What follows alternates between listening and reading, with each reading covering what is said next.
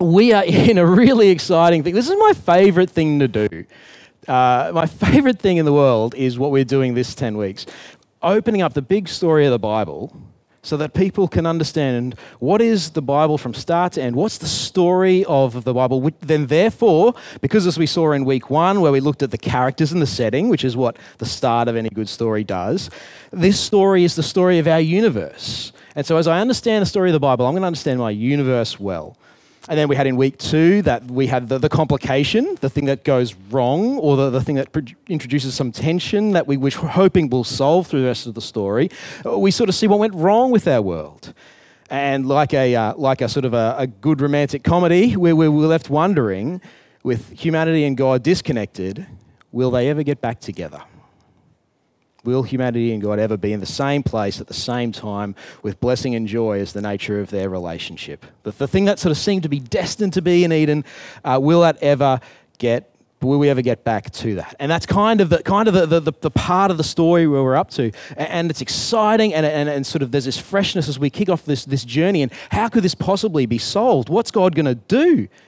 Like, people haven't been so great. What is God going to do? What are people going to do? How is this going to work out? And I just love doing this with you. So thank you for being here with me. I'm going to just very quickly ask if you'll join me in praying that I'll do a good job, and then we'll dive into the story for this week. Heavenly Father, thank you for your word. Thank you that you tell stories. That you tell stories so that we can get and feel what matters and what matters to you. And so, Father, we pray as we look into Genesis and this, Genesis 12, 15, 17 and the start of your story with Israel, that we would understand, that we would feel why these things are happening, what you were doing, that we would know your character, and that we, Lord, would be able to grow in our trust in you. That I would do as adequate a job as possible, and that your Spirit would do the powerful thing of moving this story in our hearts, that we might trust in your goodness and undo the lie. We ask it in Jesus' name. Amen. Now look, in a romantic comedy, you want to know whether the guy and the girl are going to get together again. In a story, we are up to this point. We have had this beautiful sort of time in Eden, but in a story, you get this sort of complication, and you think, well, how are we going to get this relationship back together again? I have suggested the Bible is a lot like a romantic comedy, and so I'm not a psychologist. I don't know how relationships work. I'm not a relationship expert, but I thought we should consult one. John and Julie Gottman. Does anyone know the Gottman Institute? Bunch of hands up there.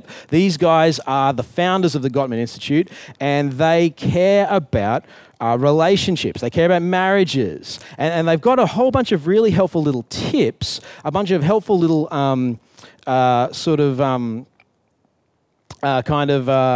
indicators of when parties are going to work out, when the relationship is going to happen, right? And this is one of their key signs. Here we go.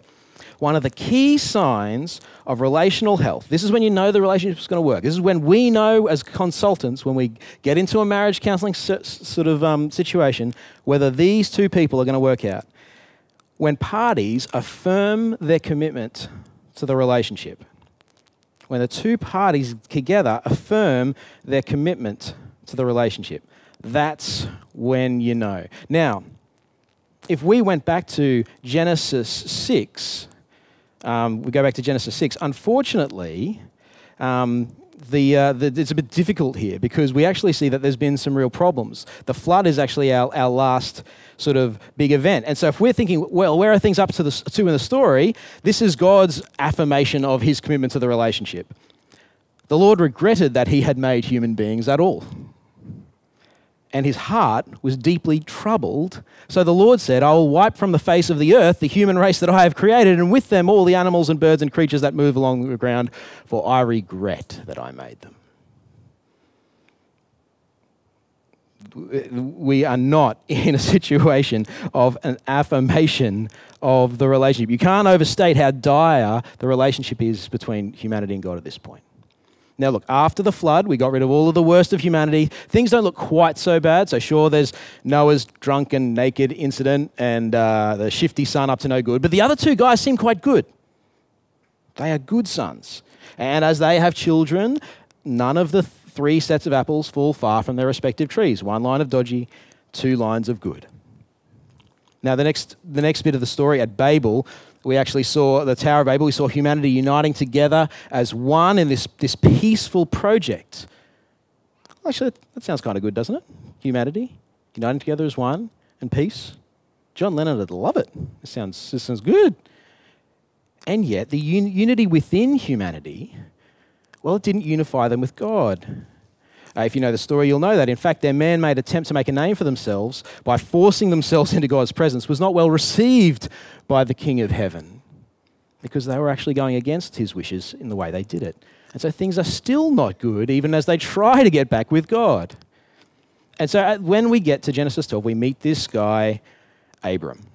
Now, Abram's got some links with Noah. Well, I mean, everyone does now genetically because they all come from him. But Noah's oldest son, one of the good ones, his name is Shem. Now, if you're interested, Shem is the guy that we get the Sem part of the word anti-Semitic.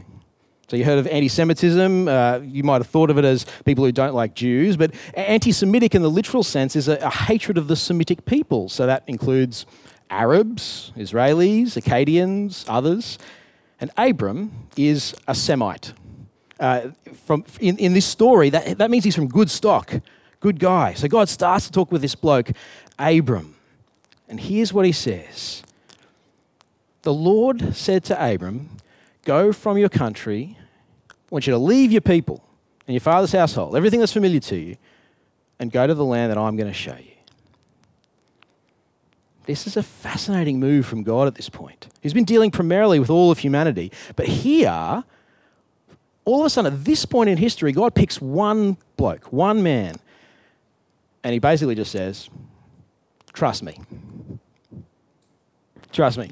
Leave your place of safety. Let's go on an adventure. Where are we going? Don't worry about that. I'll show you when we get there. You can just, I would love to have been there. I'd love to have been Abraham's stunned silence. Okay, God. What are we going to do when we get there? Well, this, Abram. I'm going to make you into a great nation, and I will bless you. I'll make your name great, and you will be a blessing. I'll bless those who bless you, and whoever curses you, I will curse. Do you hear the echoes of that sort of early promise of Eden in this? You're going to be fruitful, Abram. Lots and lots of kids.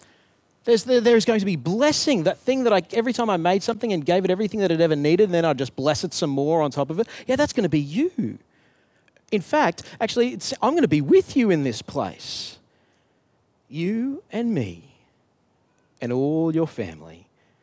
And it is going to be good. This is exciting in the storyline, right? Because we were not expecting this. The last time we heard God, he is not happy with humanity. This is beautiful. This is encouraging. Now, a few implications of it. Not only that, there's this last bit, and all peoples on earth will be blessed through you. See, it's not just, hey, one guy, I'm going to invite you to my place and we're going to hang out together and have nice things. Abram now has a role in the drama. He is not just the love interest who happens to be there and is just a handbag and doesn't actually play a role in the plot. In the story of God and humanity getting back together, God is now not the only active party. Abram is in. God has recruited someone else into the rescue mission. Abram and all of his descendants. You might say he was chosen, elected. His descendants don't get much choice there in this. But it also is interesting because it also excludes some people. Whoever curses you, I will curse, says God. There's kind of some distinctions between humanity now in this story. People who are on side with God and not. And so from here on in, God's people are Abraham's people. With the focus zooms in. So if you read your Bible, everywhere from Genesis 12 and onwards, and from now on, the main characters are this people of Israel. Now, how are you feeling as a story reader? Humanity, how they've been going so far. How do you feel about God including humans in his rescue mission, in his team, in the plan? right? Like based on how their performance has been so far, and God's driving the helicopter and he just invites a few of them onto the rescue helicopter. Are you feeling more confident about getting rescued now? You see, we're so unreliable, or at least so far in the story, the track record of humanity is not stellar. And yet, this is a strange thing God seems to keep doing. He keeps enfolding human beings back into the plan, even as he has just demonstrated that they're not, free from the defect that could see the whole plan unravel. In this, you are going to bless the whole world. Now, there's something really incredible about God's heart here. After the brutality of the flood, well, it's not just the Eden stuff. It's not just that there's going to be some good things. The thing that God never promised in Eden, that was never a part of the deal, was a great name. There's something extra.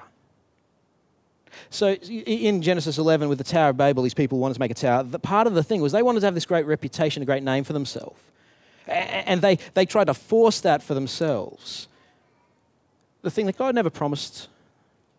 And yet, God, though, in bringing that project down, then in his kindness and goodness, the next guy who never even asked for it, God just casually promises Abram that that's something that he will have too. See, there's a generosity to God. It's not that God doesn't want to give humanity good things like a great reputation, like a great name. It's about the way that they're going about it. And so, we get Abram here who trusts and obeys. Now, this is where we're up to in the story so far. We've had, hopefully it's big enough to see, probably not quite, I should have gone bigger. But what I'm going to do over the course of this next 10 weeks, or next 8 weeks, is introduce you to a really simple timeline that will build up over the weeks so that you, by the end of this, will have it burn in the back of your retinas, a simple way to understand the timeline of the Bible. So that whenever you open up a book, you're like, oh no, it just fits there. So I know what's going on in the drama, so I know what's going on, and I know how to read this bit of the Bible. So we start out with creation. Then we have exile from God's place, the flood, and then Babel. But then God speaks to Abram and makes this thing called a covenant, this promise. You're going to a special place where I'm going to bless you. We're going to have adventures. This is going to be exciting. And Abram receives it. Now, conversation number two. Move to Genesis 15. This is God comes and has coffee with Abram again, as normal when God rocks up. Oh, sorry, I forgot. I thought I'd show you where it was. This is geography. This is the place of the Chaldeans. This is where Abram grew up. Then God called him out. He went to Haran with his father. And then on the way, God said, no, I want you to come down to Canaan. This is the place that I will show you. And Abram goes with him and then wanders around a little bit. Does a little sheep herding and stuff around the place. Dwells in tents. Now, God then comes to Abram again. He says, relax, it's me. Don't be afraid. Don't be afraid. I'm what keeps you alive, and I'm what makes life worth living. So when I come to talk to you, it's okay. Don't be scared. I'm the one who provides for you. I keep you alive. And me being with you is actually what makes life worth living. That's what he means when he says here, do not be afraid, Abram. I am your shield. I am your very great reward. It's not a bad way to start a conversation. It's very ambitious. Like certainly it's not a line you'd use on a first date. Hey, I'm what keeps you alive. I'm your protection for the night, and I'm what makes your life worth living. It's fairly ambitious. But from God, when it's true, that's a beautiful statement of commitment to the relationship again, isn't it? Now, Abram's struggling. See, because it's not sort of a smug distrust or an arm-twisting religion of Babel where he's forcing God to do the right thing or what he thinks is the right thing. But here he genuinely shares with God that he's struggling to trust him. God, there's some circumstances here.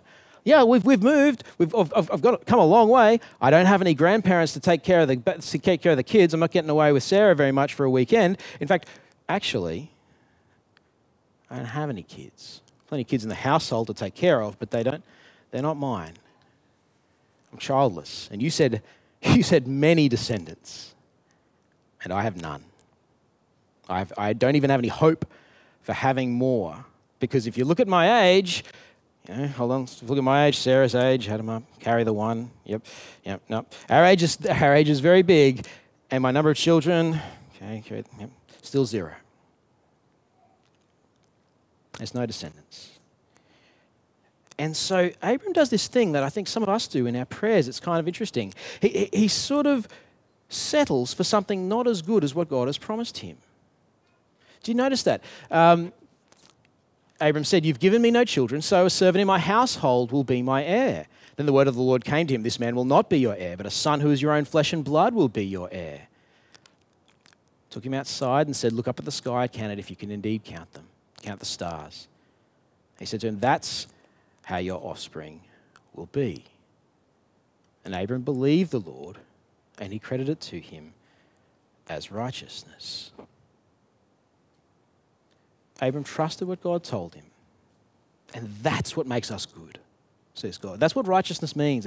Credited to him as righteousness. It's not God saying, "Oh, okay, so if that's the case, then I'm going to cancel out all of your sins." It's God saying, that's how this relationship works. That's what it means to be good with me, is when I say I'm going to bless you and I'm going to do it, that you trust me. And you trust that I am good and want to be good to you. Now, Abram's not, this is the thing. It says that Abram was righteous. He trusted God, and yet he still asked another question. So I keep pointing up there because that's like where I see it, but it's actually here. That he still asks another question, the very next verse. "Sovereign Lord, how can I know that I will gain possession of it?" He wants to settle for something less. Lord, just Eliezer of Damascus, like he's got kids. He's my head servant. They're probably next in line of promise. We'll just do it that way, okay? And God says no. God says no. God says, "No, I'm going to give you the thing that I promised to give you, even if you think it's too big for me to give you. Even if you'd be willing to settle for something a little bit less. It's going to be incredible. Dream big. Count the stars." God keeps ramping things up in terms of how generous he says that he is. Sounds almost too good to be true. And so Abram says the fair question, "How will I know? How will I know?" And so God does this. Read the story. It's an interesting one. Lord said to him, "Bring me a heifer, a goat, and a ram, each 3 years old, along with a dove and a young pigeon." Abram brought all these to him, cut them in two, and arranged the halves opposite each other. The birds, however, he did not cut in half. So it sounds like Abram knows what's going on here, right? He knows straight away. You cut them in half and you put them in 2 rows. It's a strange thing to do for us, but not for him. See, covenants were like contracts. And in ancient Hebrew, you didn't sign a covenant, you cut a covenant. What you did was you would cut these animals in half, place them along the sides, and then the 2 parties to the covenant would walk together through the 2 animals, almost symbolically saying, like, may I be like these sacrificial animals if I break my part in the covenant. So Abram knows that this is just what you do. It's sort of, a contract handshake. So he gets it all set up. Then birds of prey came down on the carcasses, but Abram drove them away. And as the sun was setting, it seems like this process took a while, Abram fell into a deep sleep. Not normally good in a business meeting. And a thick and dreadful darkness came over him. And then the Lord said to him, with Abram unable to really do anything, he's gone. Know for certain that for 400 years your descendants will be strangers in a country not their own. There'll be a hard time, there'll be a dark time, but they'll be enslaved and mistreated each other there. Still dark, sorry. The but was too early on the but. But I will punish the nation they serve as slaves, and after they will come out with great possessions. And you, however, will go to your ancestors in peace and be buried at a good old age. In the 4th generation, your descendants will come back here, for the sin of the Amorites has not yet reached its full measure. The Amorites being the descendants of the dodgy son we talked about. We're going to pull these threads together later on as you sort of start to see there's different characters we're getting introduced to here. And yet then at the end of it, when you get to the end of the ritual, when the sun had set and darkness had fallen, this smoking fire pot with a blazing torch appeared. And it passed between the pieces. God, this symbolic sort of vision of God, walks through the 2 sets of pieces. What's going on here? Abraham normally would have to go through it with him. God here is saying, look, you want some certainty from me? Okay, well, I'm going to commit myself to the relationship. I'm going to affirm that. And I'm going to do it in a way that doesn't require you to match me. Do you understand? This is a contract where only one party has got penalties imposed on them. Where breaking it means that only one party must die. This is God committing himself to Abram.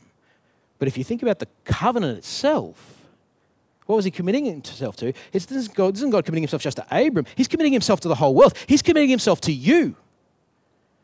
Because it's all of humanity who are going to be blessed through this guy. And so there is hope. This story started with such generosity. You think, how could it even, someone in our growth group even said, how could this go wrong? God is like so OP. He's just completely like way too good. But then it went so wrong that you're like, this is irredeemable. How could this possibly get good again? And yet here, God says, well, if you trusted in my goodness to start with, I promise you, I am putting myself, my life, my reputation on the line. I will bring the world back to blessing. This goes on. Abram sort of goes along with this promise for a while. This is the next stage of his life. And then we get to the third coffee. God comes back. Oh, hold on, sorry. I'll come back to the World War Z. You get it. Don't worry about Brad Pitt yet. He's very distracting, I know, but God visits again. Chapter 17. And as he does this, there's this kind of mixture of things going on. Let's read what happens. Then God said to Abraham, as for you, you must keep my covenant, you and your descendants after you, for the generations to come. This is my covenant with you and your descendants after you, the covenant you are to keep. Every male among you shall be circumcised. Physical operation in the male's penis, in order to mark out these people as people who trust in God. Further, come down to verse 14. Any uncircumcised male who has not been circumcised in the flesh will be cut off from his people. He has broken my covenant. So all of a sudden, I'm back in confusion again. Hold on, I thought, God, you were the only one who walked through the two things, and now God, the one who was so powerful and so good, and all of a sudden you've guaranteed everything. You have guaranteed blessing for humanity, and then now, well, if the rescue team doesn't want to actually be part of the rescue team, well then, all right, we're cutting off. They're getting out. They don't make the cut. There's actually an element for humanity here to play in this. And humanity aren't just passengers along the ride. At the very least, this Abrahamic family, they actually got a commitment. They got responsibility to continue to trust God, to continue to this whole sign being a kind of like a sign of being willing to commit, willing to identify yourself with Yahweh, with this God who is going to save the world. No, yeah, I'm one of them. You might think, okay, that just seems like a very small thing, and yet maybe it's taken a while for you to let the people at your workplace know that you're a Christian. Oh, is it really that easy to identify yourself with God? And is there really no cost to that? See, this is the purpose and the point of circumcision here. And God adds to this some trust being needed. See, Abraham, back to 17 verse 1, he says, I am God Almighty, walk before me faithfully and be blameless. I'll make my covenant between me and you, and I'll greatly increase your number. Walk before me and be blameless. There's a role for you. I'm not just going to do this. Outside of you, you are a part of making this happen.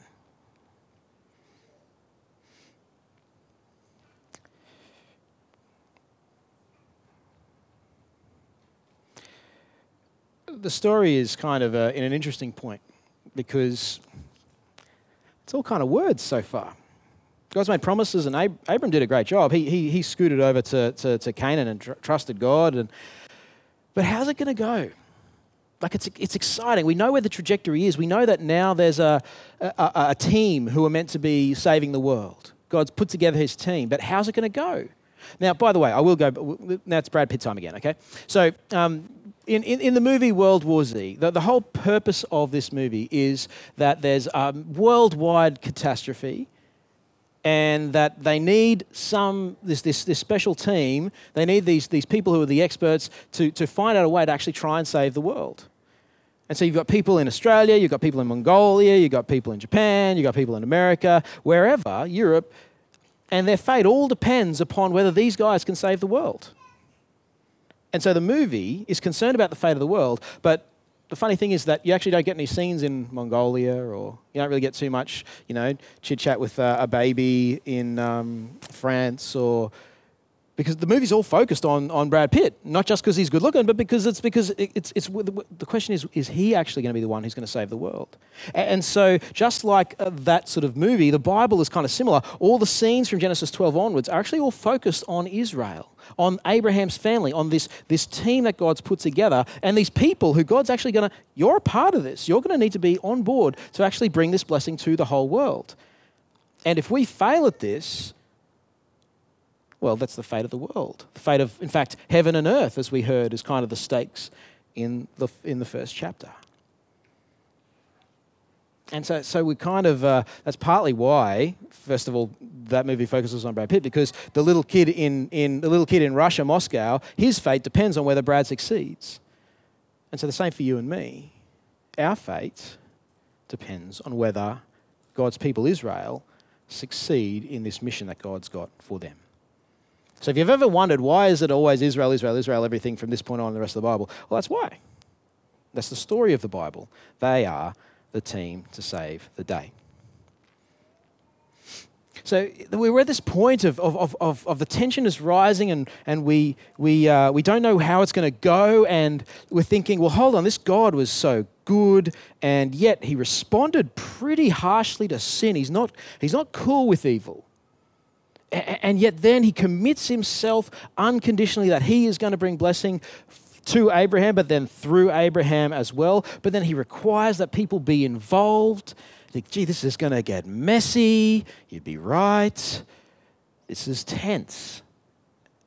And yet there are huge promises and a good God who stakes his reputation and his name and his life on keeping it. Now, I'll just want a couple of things out of this.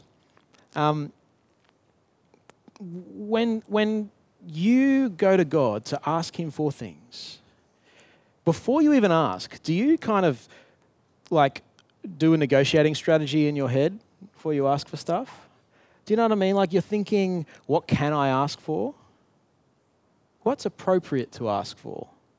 What might God give me? And you might want this, but realistically, I'm probably only going to get this. And so you sort of work out, do I ask for this? Like, how am I going to pitch God this week? Do you ask for small things? Do you act like you're the child of a poor parent? That's what Abraham did. If I can just have a kid, it doesn't have to be my own child. But when God is who he says he is, when God is the God who actually he is, which is incredibly generous and incredibly powerful, do you ever stop and think it's actually kind of dumb to lower our requests? To ask for only what we think of as realistic? Is that faith? Is that believing what the text says, what God says he will do? When we only ask for things that we consider he might, in our experience, do? What is so good that you're scared to ask God for it? What do you really want? What do you not ask God for in case it means that because you ask for that, maybe God won't like that, and so I won't even get the sort of the slightly less good thing that I've asked for. Abram trusted God, and that was when God said, yeah, you're doing it right. Trust me. Yes, listen to my promises. Yes, pray in line with what I have told you I'll give you. Hear me speak. That treats me seriously. That's what Babel didn't do. Yes, this is good. And yet ask me for the good things that I have said I want to give you. Don't not do it. Trust me.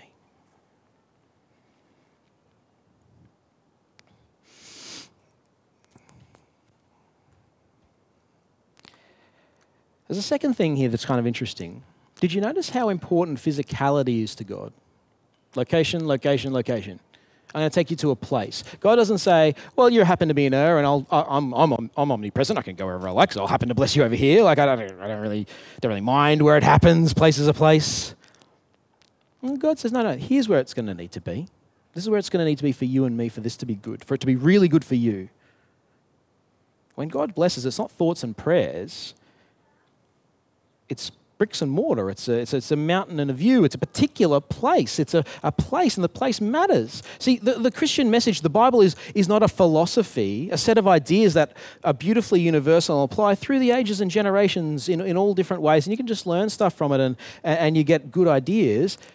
It's a really specific story about a particular set of people and their relationship with a particular being who is their creator, and if those specifics aren't exactly as they are, then well, that's the fate of the universe, literally depends on this stuff happening. When God says, I need you to go here and do this thing, or blessing won't come, it's like, no, lives depend on that. The specifics matter. It's concrete, it's personal, it's real. And this is the story that we're reading. When I say story, don't hear me say, this is a story time and it's a fable so that you get a good moral from it. It's a story about how the world is going to be saved. Do you guys have a favourite place? You have a favourite place you go to? This is Brisbane. This is Brisbane. So that's Kangaroo Point Cliffs on the right-hand side there. Lots of rock climbers go up that at night, and it's really beautiful. The Brisbane River, QUT, where I went to uni, is across the river behind those trees there, Botanical Gardens. Place that means a lot to me. This is from the top of the cliffs looking back over across the other side, but most people just walk along that top bit and it's really beautiful, sunsets and everything, but not everyone knows about this place. So I actually found a picture of it, which is kind of interesting, like someone's used it for marketing. But this spot here is if you jump at a certain point over the wall there, you don't fall to your death, which is nice, you sit on this little rock ledge there. And this is where me and my mates would go. And we'd go there after church and we'd talk about girls, because, we're that age, and we would pay each other out and we would just talk about our feelings, we'd pray, we'd do whatever. And that place, I as I'm preparing this, like that place, the significance of it, there's actually a deep significance of it for me. It doesn't mean nothing to you, but for me. What about you?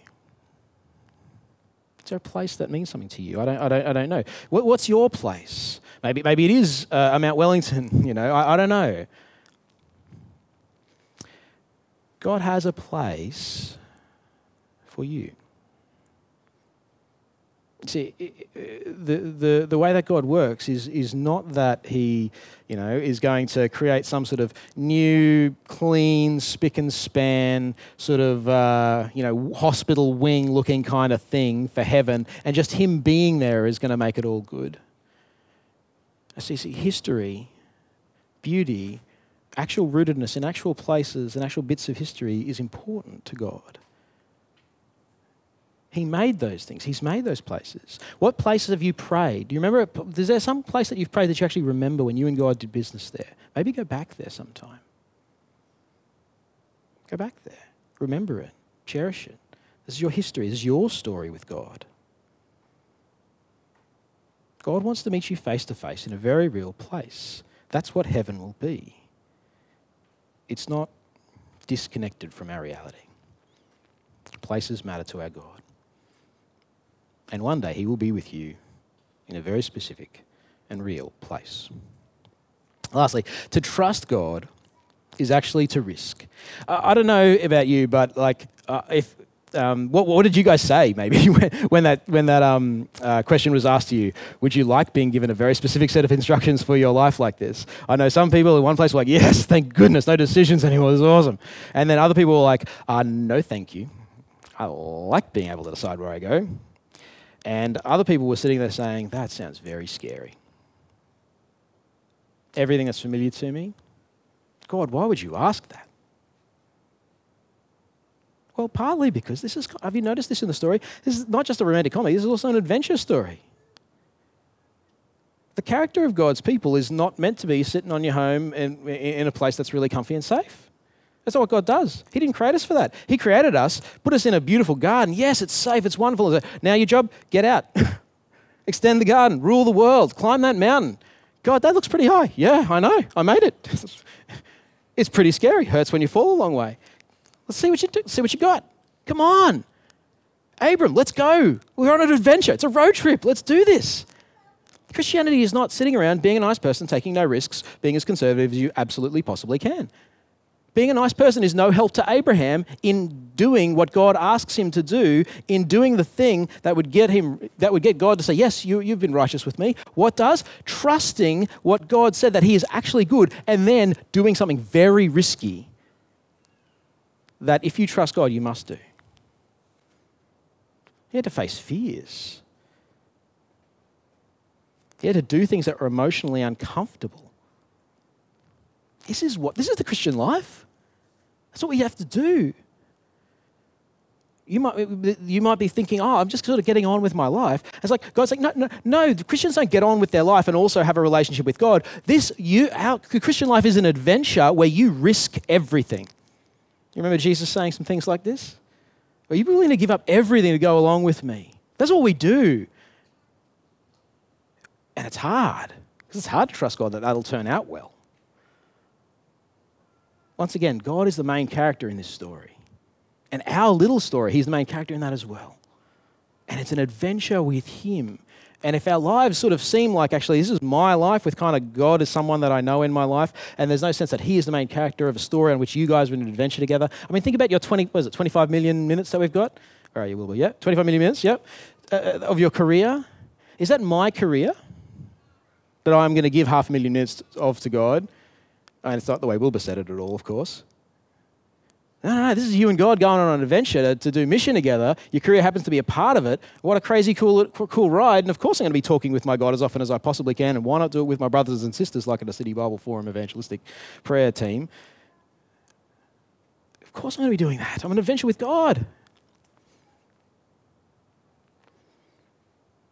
But the question is, can we really trust him? Maybe there's something that you've been avoiding dealing with, and it might be a relationship that you probably should do something about, but it's been too scary. Trust God. Go sort it out.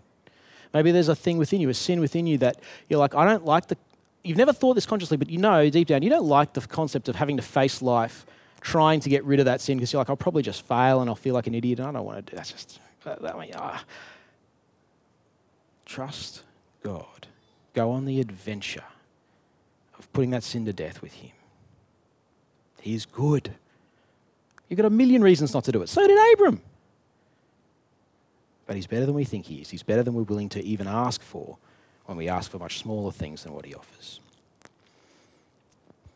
It's an adventure. This is the story that we're on. Romantic comedy, yes. Praying to God, yes. But an adventure too. We got Abraham is the one who's our spiritual forefather. Now, we haven't spoken a lot about Jesus in this. Partly that's the nature of a thing when you're trying to build up the drama or a story that leads up to Jesus. You don't want to give away the ending. But we are going to talk about him as we take communion soon. So please don't be concerned because the gospel is the key to all this and the end of the story. But I want to feel that drama because for Abram, the world depended upon whether he could trust God's goodness. And there's a lot of blessing that comes for us when we ask, am I willing to risk to trust God's goodness too? Let's pray. Heavenly Father,